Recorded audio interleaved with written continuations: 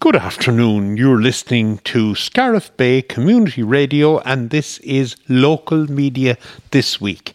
My name is Jim Collins, and I'm joined here in studio by most of our usual gang. John S. Kelly. John, good afternoon. Good afternoon, Jim. David Fleming. David, you're welcome. Thanks, Jim.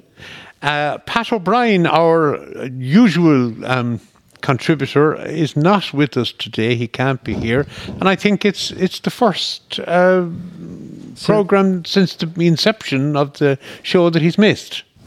Indeed. It's a good record. Yeah. It is. But anyway, we're delighted to be able to inform our listeners that we have a naval deputy, and that is Mr. Luke Fleming. Luke, good afternoon to you. Good afternoon. I cannot replace Pat. But seeing as I was in the room, I think I've been dragged out again.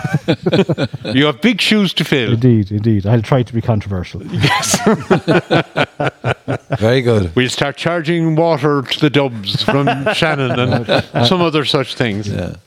Anyway, we're recording this show on the day before Christmas Eve because we give ourselves the weekend off, looking at the Clare Champion and the Clare Echo, and we would urge all our listeners to strongly support our local newspapers here in County Clare. The Clare County Express is also in circulation at the moment. We had that last week. So very important that our county is, has these newspapers in order to, I suppose, express the various ideas and let us know what's happening all over County Clare. Now, I just see a sign there on the top of the Clare Champion, lovely red banner with Merry Christmas, and Santa Claus is there reading presumably last week's Clare Champion, and then underneath that a very un-Christmassy type of thing, and that's Doolin Rescue Service, all at sea. So, Luke, I think it seems to be an ongoing store. It's page 1 of the Champion, and it's also in page 4 of the Echo, and it's not a good story at all, Jim, and it basically means that there's a few different things here that need to be considered. Junior Minister Hildegard Naughton has requested Irish Coast Guard to begin reconstituting the Doolin Coast Guard following receipt of a report and recommendation from the independent mediator Kieran Mulvey. But if you sort of read through, Pádraig mentions in his article, in his report, Mulvey outlined, and I quote, "Regretfully, I have formed the conclusion that no form of mediation will lead to a resolution of the matters of disputation in the unit." That was a new word to me now. It's a lovely word. Disputation. So, yeah. There's the music in it. Yeah, and it said, there's one telling thing in this, and I think I said, we don't know the full ins and outs of it, but it says volunteers did not respond to the mediator's attempts to get an engagement on the identification of the interpersonal difficulties between them, and which formed such a major and negative narrative in a report that was issued in 2020. This report flagged a complete absence of trust, respect, and in some cases an absence in terms of desire to resolve matters. So it's like matters are entrenched there for a number of years. And on the Champion, it also alludes to the fact that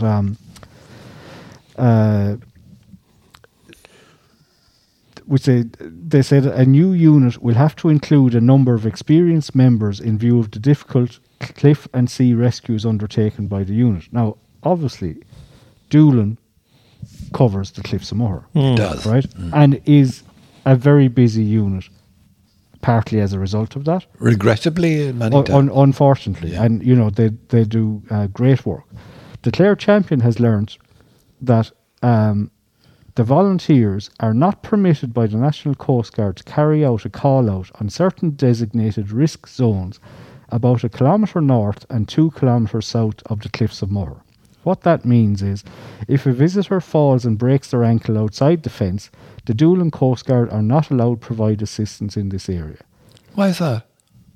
They're saying it's addressed by the fire brigade, local rangers or other emergency responders. It follows a risk assessment undertaken by a company on behalf of the Cliffs of Moher, which was later sent to the National Coast Guard. Now, Senator Martin Conway has said it would have been beneficial if Mr Mulvey had gone back to volunteers to discuss a draft copy of his report before it was published. And the Fine Gael senator said that the Department of Transport, and in particular the National Coast Guard, has more lessons to learn than any other party involved in this difficult situation. So how are you interpreting that now? Well, no, it could be interpreted in a number of ways, but if you were to look at it, I would think that it would appear that I think the local unit had big issues with the national way that things were being done. I could be wrong with that. Didn't the local unit fall out with each other? And probably the national unit didn't do enough to resolve matters. Certain members did, yes. We're talking about something historic here now. Over a number of years. Over a number of years. And Mr. Mulvey, who is probably the country's best mediator, one of the best mediators in the country, if he can't get to the bottom of it. But if people are unwilling to talk, you see, that's the problem, and that's what's being suggested at here. Yeah, and you see, the champion, we say it's continued on page 2 in the champion, and the champion has been told, and I should say that it's Dan Danner who covers events out our side of the fence as well. Yeah. Dan has the article, and he says, I think that the roots of this can go back to a report. We said this Graphite HRM in February 2020. He says the failure to provide any feedback from the one-to-one sessions conducted by the National Coast Guard last July and Graphite HRM in February 2020 caused a lot of frustration amongst volunteers in the unit. And I would take that as basically the big boys didn't like what was said about them and didn't want to acknowledge it. Yes. That's what I would take from it, that they weren't able to take constructive criticism. Now, some of it may have been personal, some of it may have not been, but can you see in any organisation that's either community-led or volunteer-led where their sole focus is anything but other than to give the best service possible? Indeed. It's usually the case, yeah. 99% but I would put the Coast Guard in the same category as the fire brigade, and some of them are professionals and some of them are volunteers. I don't understand why we don't have a professional Coast Guard. Why we have to rely on rescues from volunteers. At this point, no. The critical thing is if there's a call out, they can't respond immediately. Those volunteers, if they can't trust each other, means they're putting each other's lives at risk. Yes. Yeah, because the kind of situations that they go into and it absolutely involve total trust in each other. Yeah, it says, in accordance with the recommendations of Mr. Mulvey's report, members of the Doolin unit will be permanently stood down. The unit will be reconstituted in the short term by temporarily appointing volunteers who the Coast Guard believe can work and operate together. So essentially what they're doing there is they're getting rid of the people who might be at the heart of the dispute, maybe on both sides, and taking the ones who are less involved, I suspect. Yes. And hopefully maybe trying to recruit new people. But I wonder, is there going to be a shortfall in terms of the quality or the expertise, the skills of the people? Because if they're going to bring people in who are obviously inexperienced, you need the older. You do. Older people. Yeah. And it mightn't be easy going on the interpretation of the readings there. It mightn't be too easy to actually get the older members. And presumably the nature of the terrain, so to speak, would be well in hand with the more experienced members. Yes. Whereas even someone with experience coming from somewhere else, it's a more difficult situation because they don't know into what. They don't know the lay of the land or the lay of the sea in this case. Yeah, and I think, Jim, it's important to point out a few things as well. It says volunteers, according to Dan in the Champion, it says are upset that they didn't receive an advance copy of the report, which was published on Thursday afternoon last week. And they're also concerned about the lack of progress addressing unresolved issues following the tragic death of Katrina Lucas in Kilkee in September 2016. That seems to be, from Dan's report, that seems to be for the volunteers when things really began to break down. Yeah. Something must have happened around that incident, tragic incident of the death of Katrina Lucas. The fact that it's mentioned there, just going back to what John said about, and Jim, about years of service, some of the volunteers have 30 plus years of service, of volunteering. But what's intriguing me is how Kieran Mulvey did not share his report with the groups before it was released. You see, maybe the department didn't, or he's only employed by, in this case, it's probably the department or the National Coast Guard. And so it'd be up to them to decide. As Kieran may well have decided or thought we should release it.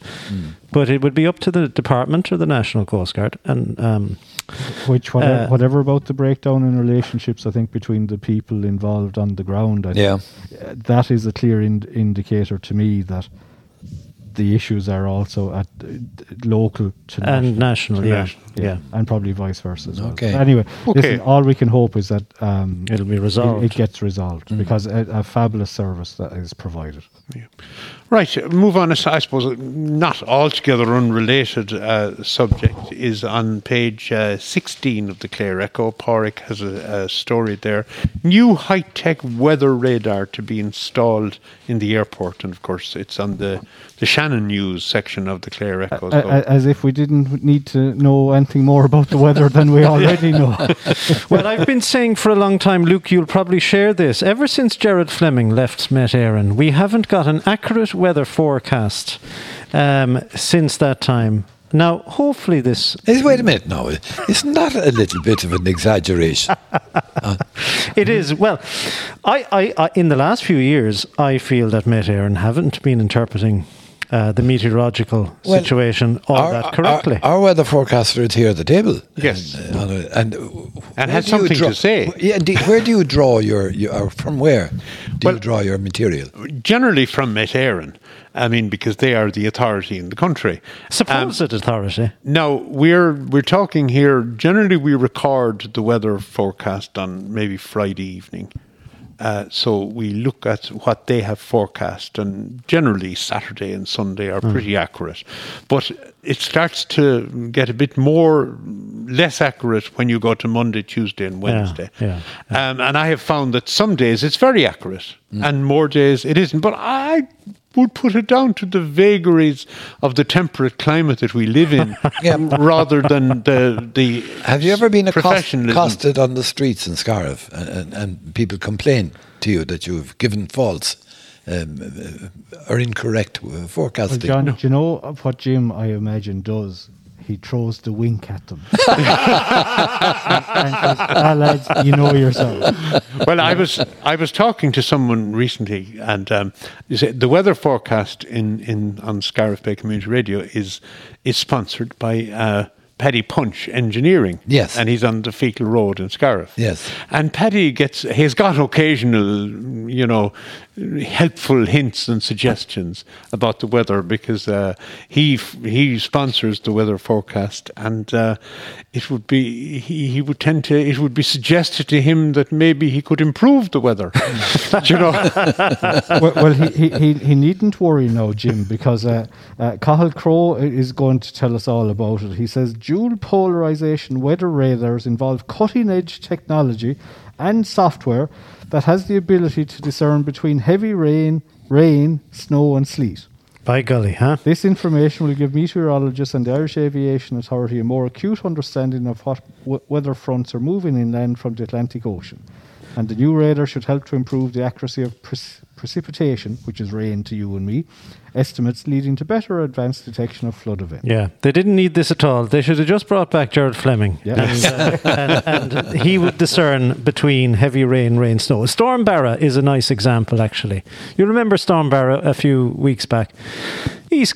My part of Toomgraney, let's call it, was barely affected by Storm Barra. Really, that's right. Fossabeg escaped with minor. And we were in a red zone. Would you believe? Yeah, but David, they gave an orange weather alert for Dublin, so therefore it got exposure, and the kids got a day off in school in Dublin. So,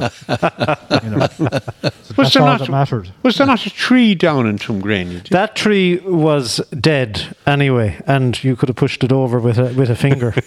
Yeah. Okay. Yeah. Anyway, I don't know, Jim. The high-tech weather. Well, look, we depend. I suppose some people do depend, and it's a very serious case for fishermen and for other people.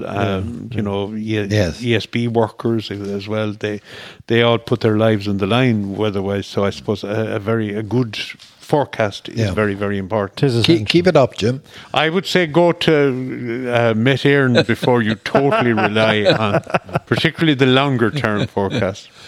Listen, as we speak, as I said, it's the 23rd of December today. So tomorrow evening, the children, we have one presenter here who has two small children who are waiting for Santa Claus and probably with bated breath, David. Well, I've told them, I've regularly reminded them, especially when they're fighting with each other, that Santa Claus is watching. How do they react when? Oh, they become much more compliant to their father's wishes. I suppose the weather, the radar in Shannon will probably help. It probably will help Santa Claus as well. But Santa Claus is big. Of course, Santa Claus is so big nowadays. And he's expected to bring massive presents altogether. But they can, for whatever magic he has, he can manage it all. He can. Well, there is a most beautiful ad on television where one of the reindeers got injured. And I think it's the most creative and beautiful piece of work I've seen on over the Christmas period. Yeah. Getting the reindeer back to the North Pole. Yeah. And that child that leads that leads the van. Yeah. Have you all seen it? I mean, I have. The ads at Christmas really are emotional tearjerkers. They really do try to wring the emotion out of you. Yeah, and in order ultimately to loosen up your pockets. So the objective actually is really the pocket. Well, the fact that you can remember that now may subconsciously have an impact when you're in a shop. Well, anyway, on page 21 of the Clare Echo, Elaine Tubridy has what, to my mind, is just a fantastic scoop. It's an exclusive interview with Santa Claus in the week leading up to Christmas, and really, it must be, that Santa had the time or chose to talk about the children of Clare, including David's too. But anyway, he's quoted here as praising the Clare children ahead of Christmas night. So that's definitely a positive. It's a very positive story, this. And Elaine says here, Santa revealed that Clare children are some of the kindest he has ever come across. Now, of course, Cork children will have to take note. But what I'm wondering, Elaine, is there a league table in the country? But anyway, this is Santa's view, and he says, I've been watching and I see how kind they all are. This year I need to ask them to go one step further. Please, kids, be mindful of those who didn't get a lot of toys for Christmas, and be sure to share your gifts with the other children. It breaks my heart, but sometimes I can't deliver everything for those who deserve it most. Those kids have a special place in my heart, and I will always look out for them in other ways and help them where I can, he added. Yeah. Isn't that lovely? Yeah. I quite like the line where he says, I am a hide-and-seek world champion, so there's no point trying to find me. So hopefully he has delivered all that needed to be delivered on time, and weather permitting, and that the kids are happy. Okay. Very good. Well, anyway, what I was hoping for... Sorry, John, have you something... drew breath there, that's why... because it is the 24th coming up now, all right. We have to let our listeners know that our good friend Brendan Quinlivan, parish priest of Tulla, will be participating in Andrea Bocelli's Christmas programme, Heart and Soul, be on the BBC World Service on Christmas Eve and Christmas Day. Did you know that? Yes, I will. In my homework, John, I saw it on the paper. Well, no. It's on, John. It's on the front page of the Clare Champion. So Yeah. you haven't that scoop yourself. Jessica Quinn has it. Well, the show goes out to around 22. How about that now? 22 million listeners on the BBC. It's massive, isn't it? It's absolutely. But the question is, I know Brendan can find his way in through many different gates, you know. He has that capacity. But how the heck he manages to be involved in a programme with Andrea Bocelli? But John, can you tell us what exactly he's doing on the programme? He's providing the actual English Voiceover. translation, voiceover. Yeah, Okay. because Andrea Bocelli is speaking in Italian. He does, and apparently doesn't like. speak- He can speak English, but doesn't like doesn't like speaking to do English, so, yeah. which is fair enough. But so, I mean, talk about How did they? How did a priest from Tulla get this gig? Is your question, isn't it? it is really what you see. Brendan, am I right in saying that Brendan was ordained in Rome? I think so. He has a Yeah. Roman connection. He certainly has a Roman connection. And he was on a retreat. Where better place to go for a retreat in wintertime than Rome itself? Himself and Father Tom Ryan were in Rome for it. And they had a fortuitous meeting They did. with Colin Flynn, the actual The journalist. journalist. The journalist, and Yeah. it says here on page 3, it just so happened that two good friends of mine, this is Colin Flynn now, Yeah. Father Brendan Quinlivan and Father Tom Ryan, were visiting Rome on retreat for a week. We were out for dinner one night, and I was listening to Father Brendan talking, and I thought to myself, that's the voice. That's the.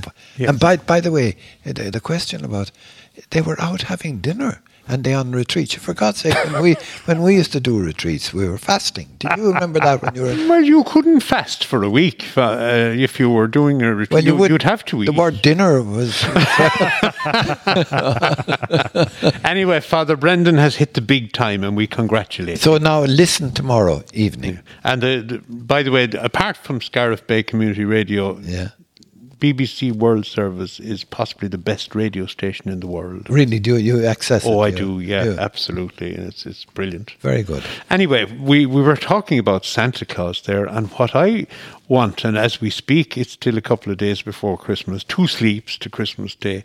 I was looking I'm hoping at this stage that in my Christmas stocking, the Clare County Development Plan will be there when I wake up on Christmas Day because I want to read it.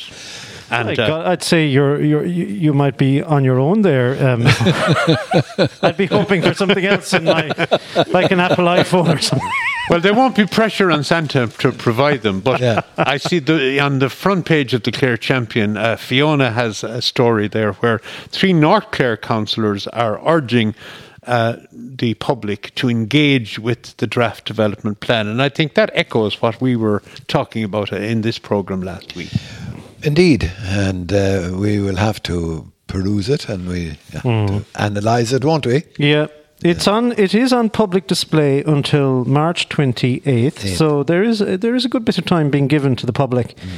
And Councillor Colleen urged people to look at the plan, which is on display at a number of locations, and to attend information events taking place in January and February. And the nearest one in this particular region is Scariff, the municipal district office in Scariff, and also the public libraries. Yes. So that's if you want to get a hard copy. Now, it's also available online. Yes. Yeah. That's the other It's option. very hard. There are so many pages and it's very hard to read it. Yeah. You know. Yeah. It would be nice to have a copy, Yeah. hard copy, and that's what I'm hoping for. Anyway, we'll see. We'll work at it. John, before we came on air today, we were having a chat here about apprenticeships. Oh, right. And I know it's something that's close to your heart. It is because we're short of technical, applied technicians of one form or another, aren't we? Yes. Yes. And it has been flagged for a number of years. What has gone wrong with apprenticeships? What has taken over? What has taken over is the attraction of third-level colleges, whether they are the regional colleges or now universities, okay, or the mainline university. You weren't educated unless you had a degree. That kind of thinking was disastrous. And we've said it over and over again. Now the state, the government is attempting to actually create an impetus towards apprenticeships and the attractive options that are being made. There's hardly a profession in the country now that you can't do an apprenticeship in. That the one that would be best known would have been the accountant. Do you know? The girl or the lad who started after leaving cert in an accountancy office and learned the graft that way. Yeah. And of course, that became rare once the universities started developing accountancy courses. And of course, when you think of nurses, yes, and now they weren't actually apprenticeships, but they were nursing training colleges, that has been brought into the universities. Yes. But are you saying, John, should apprenticeships be brought into the universities? Yes, technological ones. I see no reason why. I mean, the Germans have been, But wasn't that in the 1960s when the regional technical colleges, the RTCs, were proposed? Wasn't apprenticeships supposed to be part of that? It was, indeed. So for the last 50 years, we're saying that project has failed. Is that what you're saying? I do, yeah. So what's going to be different? But I think what failed would have been social attitude. Okay. I mean, for whatever reason, we sold the principle that the only way to advance in life was through the university system. Yeah. So there was we mentioned this before now, there was a huge element of snobbery.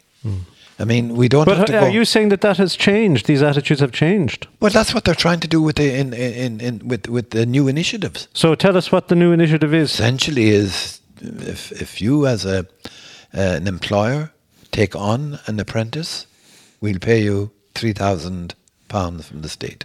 But how will that change the snobbery attitude? Well, I suppose when the guys and the girls begin to realise that you can earn maybe twice as much as a technical individual, a plumber, or... But isn't that the case already, John? And has been for some time, especially during the Celtic Tiger years, when young men and women could earn an awful lot of money more very quickly. Yes. And it hasn't actually... I think something else needs to change with attitudes, and it needs to change with parents. Yes. Well, of course, that's where it is. That's where it has to change. That's where it has to change, Jim. Listen, can I move on from there, because we want to cover as much as we can. The year in review, Luke.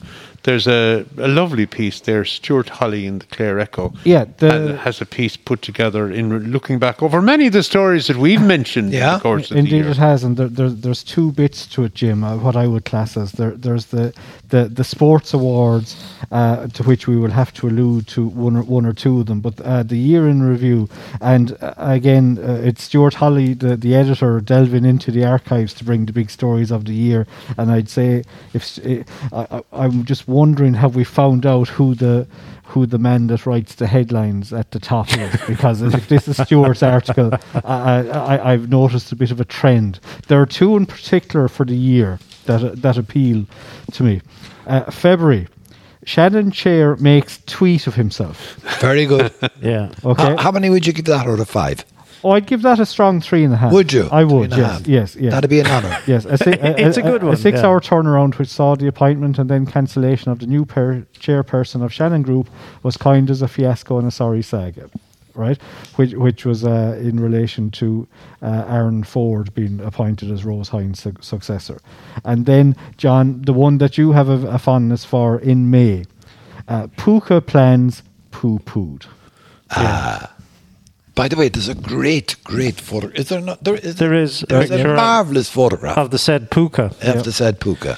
That is a story that I would have probably picked. If you think of all the issues that come up every week for us, I wonder, would we have, we cover Shannon every week. Yeah. And apart from the Shannon Chair, there's no mention of that. So curious how one picks out the big stories of the year. In fairness, we talk about Blake's Corner, and that's getting 2 million to have a look at that next year. So that's worthy consideration. Yeah. I just want to go to the sports awards very quick, Jim, because I know we're we figure we're back in this side of the county? Well, there's one or two now. There's one I'll start with Sporting Personality of the Year, Donny Garrihy. all right, who was a man from Doolin. But and we said Donny plenty action with soccer, but he's gone back now, we'll say, to St. Brecken's in Gaelic football. So his side reached the Clare semi-finals, for the senior semi-finals for the second year in a row. He brings with him a ferocious work ethic and honesty. It's never dull with Donny. And then they have a quote, one of his favourite quotes, "We're not playing Sabutio." Quoting Delia Smith and name-checking Italy's Giorgio Chiellini, who, if those who play soccer would recommend, he's a man that has taken a chunk out of one or two people's shoulders during the time. He wouldn't be on best name terms, I'd say, with a few soccer players at international level.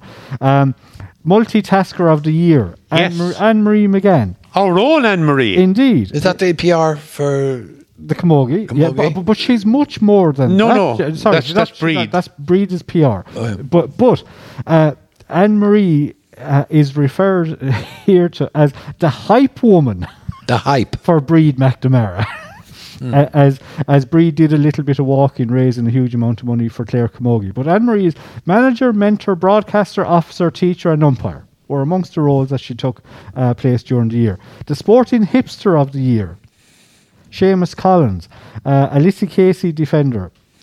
He's the poster boy of sporting hipsters in the country, committed to his long locks. Apparently the most photographed sports person in the country. But I suppose we will have to give a big shout out to Team of the Year, and it's the Camogie ladies of Scariff Ogonnelloe, and I do love the initial headline.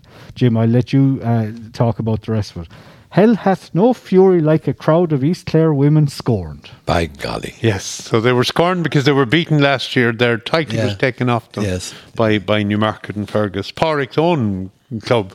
Yes. But they came back with a bang this year, and he says that they'll take some stopping when they go to Munster. Lads, do you know how many girls of varying ages are enrolled in the Scariff Ogonnelloe camp?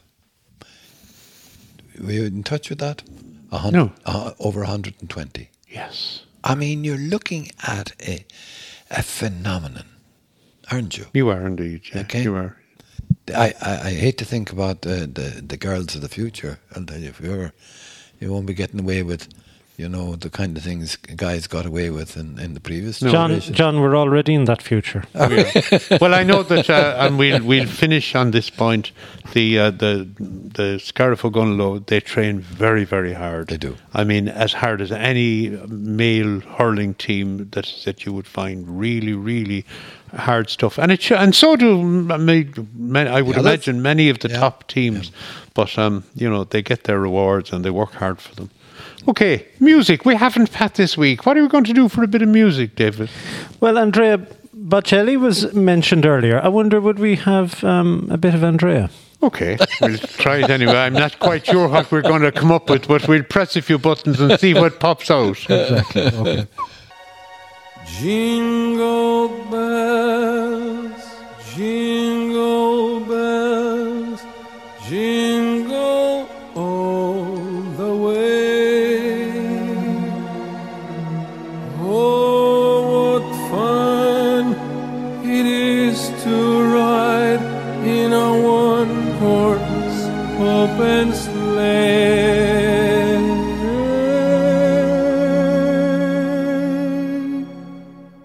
You're very, very welcome back.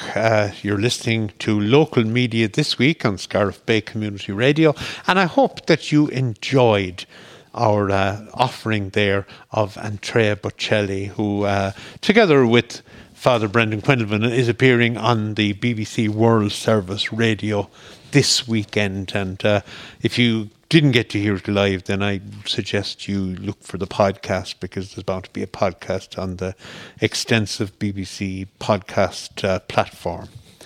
Anyway, and of course, if you miss local media this week, any day, you can get the podcast here on Podbean through the Scariff Bay Community Radio website, or wherever you get your podcasts. And as Luke says, subscribe once, and listen often. So, and he's dead right. Anyway, looking at the front of the Clare Echo today, and Pádraig McMahon has a story there, which looks like a lovely story, of a mother and daughter. That's Sarah Kate McConnell and her daughter Harmony, and they've put the word out that they're volunteering to visit people in Scariff and further afield on Christmas Day if they are on their own and would like some company. I mean, isn't that lovely? It is indeed. It is. We know the Harmony and Sarah Kate McConnell. She has a connection with the Sparling family. Okay, but apparently, as Pádraig said in the article, she came initially because of the Steiner contact. Okay, but the offer, she was so impressed by the welcome she received, she's originally from Dublin. And from Dublin, yeah. And, so, I mean, Christmas can be a very lonely time Indeed. for people, especially those who live alone. It can be lonely for people living in big families as well, but in that particular way. But for people living alone, they might appreciate a visit. No, I don't see a contact number in the article. Did you? No, I don't think there is a contact number, but I Yeah. suppose she obviously lives around Scariff. So And she probably has people in mind, I suppose, that she will visit. Yeah. But we should all actually be open to popping in to our neighbours this time of year anyway. Yeah. Isn't that right? Yes, exactly. So well done to Sarah Kate, and it's great to hear as well that someone who comes to East Clare, meets nothing but goodwill, and the hand is offered of help In friendship. In friendship, yeah. It's lovely to hear that. It is. So it's a lovely story. Okay, we move south a little bit to Killaloo, and the cross-border, the flashpoint, as it used to be, David. Well, it's one of the most sensitive borders in the world, it would seem. Fiona McGarry on page 11 has this story. Cross-border cooperation on mobility plan is praised, and it's nothing to do with the north of Ireland. It's, of course, to do with Killaloo Ballina, and it's a new plan for the twin towns of Killaloo Ballina has been hailed by the council CEO as an example of political and executive collaboration across the water. Pat Dowling made his remarks as an eagerly awaited mobility plan, that's about movement, was formally ratified by local authority members at their December meeting. The Killaloo and Ballina Town Enhancement and Mobility Plan outlines a number of key projects for both sides of the Shannon, including the future pedestrianisation of the old bridge, that lovely medieval bridge, once the new bridge and bypass are completed. Measures to boost walking and cycling are outlined, as well as actions to connect the flow of traffic to the bypass, reducing the number of vehicles in the centre of the two towns, which I think would have to be welcomed. You're saying there that the current bridge will be pedestrianised? Well, according to Fiona's piece, that is the plan, or at least one of the plans. It says, including the future pedestrianisation of the old bridge. And you can see why they would do that. Beautiful, yeah. Sorry, Luke, you have a piece. Well, I have a piece that isn't, strangely enough, on Clare County Council's website, or for that matter, Tipperary County Council's website. I wonder, are there PR and media teams? They're on their Christmas holidays, Yeah, Luke. but Cathal Crowe TD had breaking news, we'll say, on the 22nd. And fantastic news for Killaloo after many years of waiting. He said that the Department of Transport and Clare County Council have awarded the contract for the Killaloo bypass to John Sisk and Sons Holding Limited. So Good Irish company. Indeed, but it basically means that, as the man says, the great line that Irish Rail had, we're not there yet, but we're getting there. Yes. Yeah. Well, now, I think with this news, it is confirmed that works are going to start on the ground next March. That's right. And all the TDs got this, Luke, because Alan Kelly, TD on Twitter, Yes. Yeah. said, so delighted that the contract Now, he spelled contract incorrectly. He said contact, but I'm saying contract has been awarded for the new bridge at Ballina-Killaloe. This will be transformative for North Tip, East Clare, the whole Lough Derg area, and is something I've worked on for a decade, so he says. Work to commence in March 22 and to take 3 years is the projection. And further news was from that, going back to Cathal Crowe. And this is where I like that, we talk about the political side of things. This is a project I have repeatedly lobbied for in my 22 months as a Clare TD. But I think special credit here must go to local councillor Tony O'Brien, the many community activists and Clare County Council staff who have always kept this at the top of the agenda. But that's very generous of him, isn't it? Well, it is. But then Tony would be of the same political affiliation, so it's good to pass out. But either way, my back and I'll pat either yours. way, it's good news. It is good and news, David, the contract value is 43.7 million plus VAT. Right? That's a lot of VAT. Why they didn't include the VAT That's in the beyond phone me, but anyway. And the scheme will include, this will be appealing now to all people, a cycle lane over its entire length. That's to be welcomed, and as long as the roads, then we don't want just the bridge to be to have a cycle. We'd like the roads to have appropriate space for cyclists. Well, now it's something, and footpaths. It's something that we could talk about for an awful long time. I'm going to mention it in passing, John. Now, John, I'm warning you, this is in passing. Right? We can't go talking about it for the full time because we just won't have time. But Roisin Garvey had an announcement earlier on during the week in relation to money for Greenway projects, and this is I know you're a fan of this, and I suppose we should mention as well that a Galway Greenway was recently announced, which is going to be going to Woodford, which isn't a million miles away from us. But anyway, Roisin Garvey had an announcement last week with €970,000 for Clare Greenway projects, and of course she was thanking her Green Party colleague, Minister Eamon Ryan. And she tweeted, 2 years since I took Clare County Council colleagues to visit the Waterford Greenway, and here we are now with 970,000 for the West Clare Railway Greenway, 800,000 for the Shannon Greenway, 100,000 for the Limerick UL Black Bridge, and she also mentions that Scariff Town Square is going to get 70,000.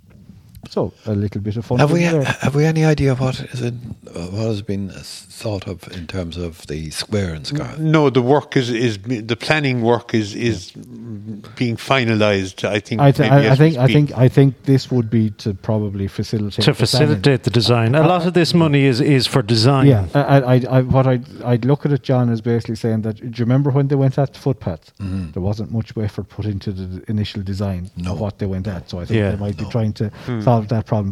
But now there's 100,000 there, we'll say, for work, we'll say, on the Greenway coming out from UL to out our side. But the whole issue that you would think that if there's big money and big amounts of greenways going to be on the go around the country, and there was an article in the Independent on the 17th of December, and it basically says farmers and other landowners are to be paid thousands of euros not to fight the purchase of their land for greenways.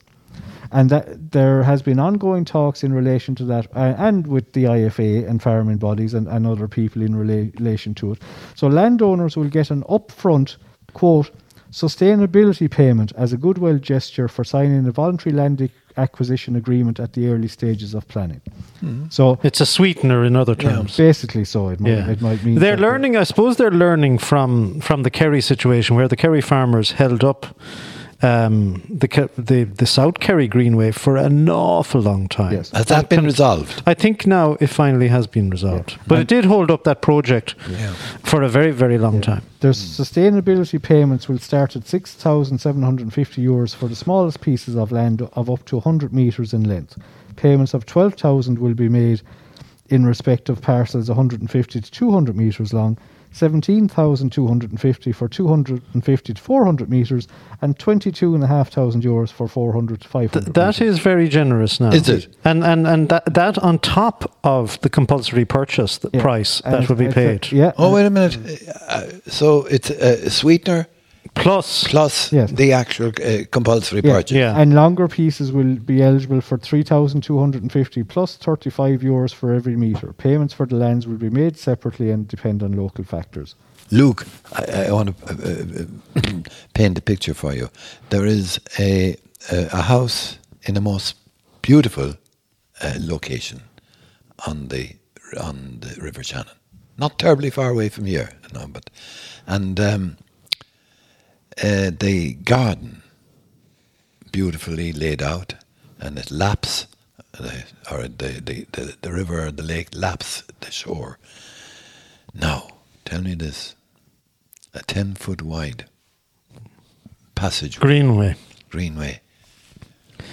would No, transform certainly would. in a negative way, wouldn't it? We've discussed it before, the potential route, and nobody knows the routes. This is where options will be developed. Yeah. But it is very hard to imagine a situation that you've described, John, where a property with on the lake, with potential boat moorings and so on, worth millions, would have a greenway going through there. Very hard to imagine that. Well, Ballyvalley comes to mind. But there's so many houses all along the lake there. The whole route from Killaloe to Tuamgraney, I think, will cause many a sleepless night in Clare County Council, and on that we're going to leave it because we could be talking about it for Well, we'd hours. like to see early designs, Indeed, please. indeed. Yeah. Yeah. Well, at least they're getting a bit of money to put Yeah. design work in, Yeah. so hopefully We might leave that, but we'll stay in Killaloe for Go a on, moment. yeah. Because I see the local Aldi, the discount store in Killaloe, has received an award, possibly the top discount store in the country. Am I right in Yes, that? you That's are. right, Yeah, yeah. this is Aldi received the award at the inaugural, wait for it, National Grocery Retail Awards, hosted by Checkout. Now, I have no idea what Checkout is. The awards showcase the best in class in Irish retail and honour the companies and suppliers that help Ireland's leading stores achieve levels of service and product excellence that set them apart from competitors. Judges commended Aldi's Clare Bay store of having consistently performed well since opening in December 2019. In particular, the judges noted the Killaloe store team has been working hard to provide an outstanding shopping experience to customers, in addition to maintaining high standards and quality of display across its fresh fruit and vegetable offering. So there you are. And you think one Aldi is the same as another. You do, right actually. around the country. Yeah, but yeah. I would have to say that any time I've been in it, the store, the staff in Aldi are very helpful. Indeed. And local as well. I mean, they're Very strong Buy Irish, philosophy behind the Aldi. The one thing that happens to me in not just Aldi shops, but every shop, anytime I walk past the barriers, the alarms go off. What?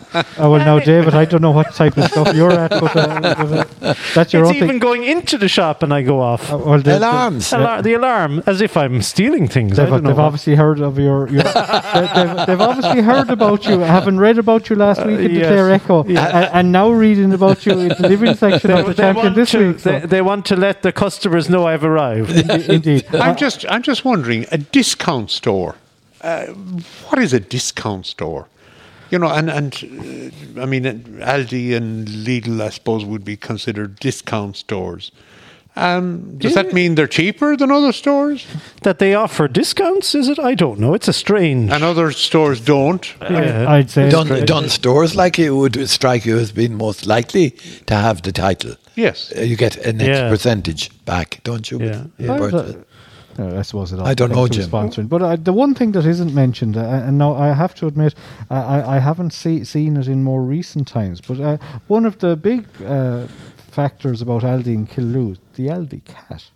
The Aldi cat. Yes. Oh, yes. That is outside the door, and no, and is fed sometimes by customers. absolutely. Fed a lot by customers. Absolutely, but has the perch of the cigarette tray that's strategically positioned, we'll say, as far as the cat is concerned, outside the shop, so that the cat is viewable on the way in and then on the way out. And it's Very well wait looked a at. minute now. Are you not aware of the lovely black and white cat that positions herself or himself Oh, there is one at the in entrance Scariff, to Centra? Yes, yeah, well, That's right. well, Competition? yes, they're very well trained. But I have seen on occasions when lockdown started initially, there was one occasion where the cat was inside in the shop, socially distanced. I have to say, was standing right on the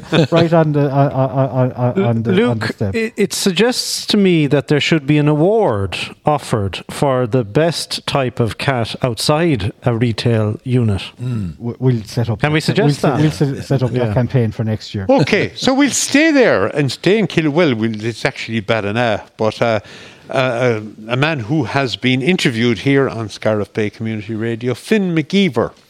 And Finn, in conjunction with a number of others, broke a national record recently.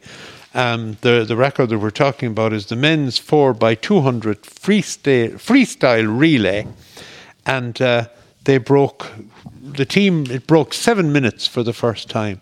So well done, Finn, and well done the rest of them as well. Great swimming It's the first record there in Ballina. The story is carried in both papers, which is great. But I'm looking at Ivan Smith's piece on the back page of the living section, which is the sports, and it's the first time. It's the first Irish relay team to qualify for a World Championship final in 28 years. Now that's a pretty good achievement. It is. It's very good. And there's another girl. Her name escapes me at the moment now. Who has broken the Irish record a few times over the last week or two? Okay. Anyway, congratulations to Finn.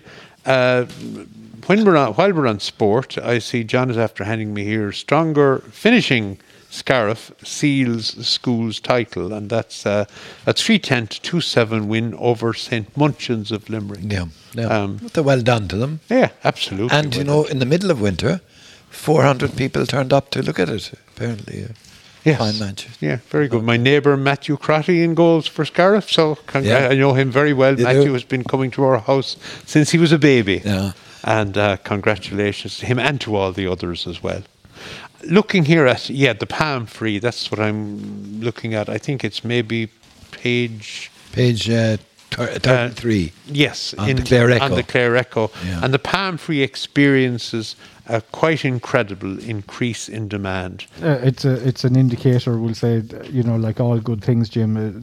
We've been talking about Killaloo there for the last hour, but things have ran successfully for them that they've now moved to Tungraney for production. Yes. So Here, have they? they're in Raheen, yes. Are they? So, yeah, and currently employing eight That's people. correct. 8 people. And That's Tony Hines. yeah, and so we've referred to it previously. We'll say it's as part of Click for Clare. Look for local. Yeah.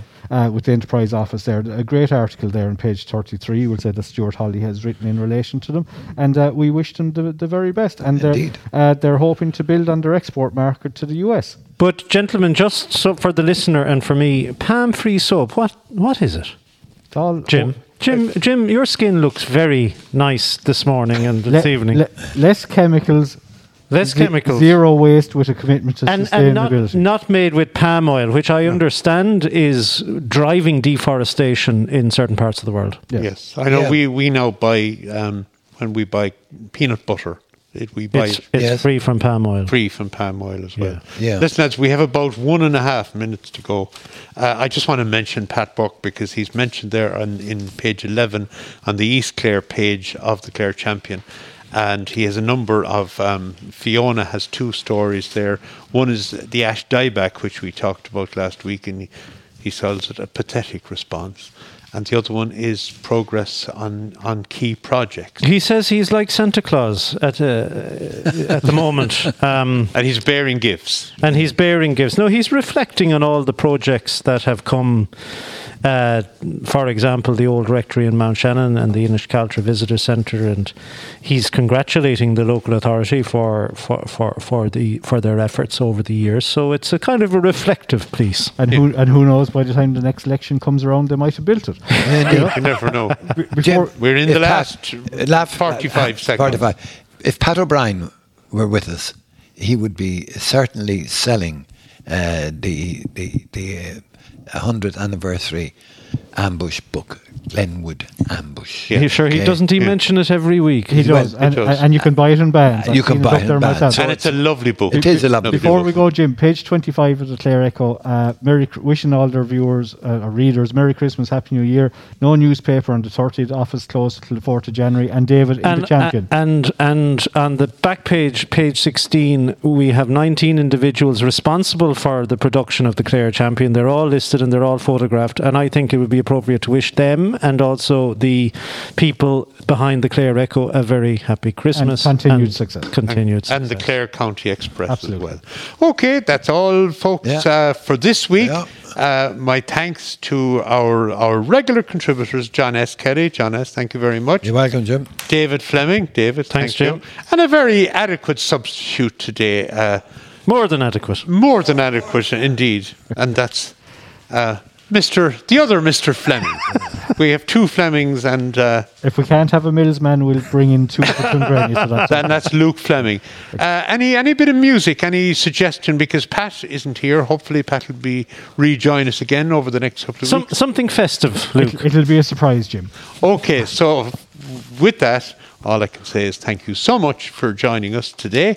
Enjoy the rest of your Sunday afternoon, and please God, we'll join us again next Sunday when hopefully we'll all be back. Watch out for those Wren boys. Exactly. Goodbye from the team. Goodbye and God bless.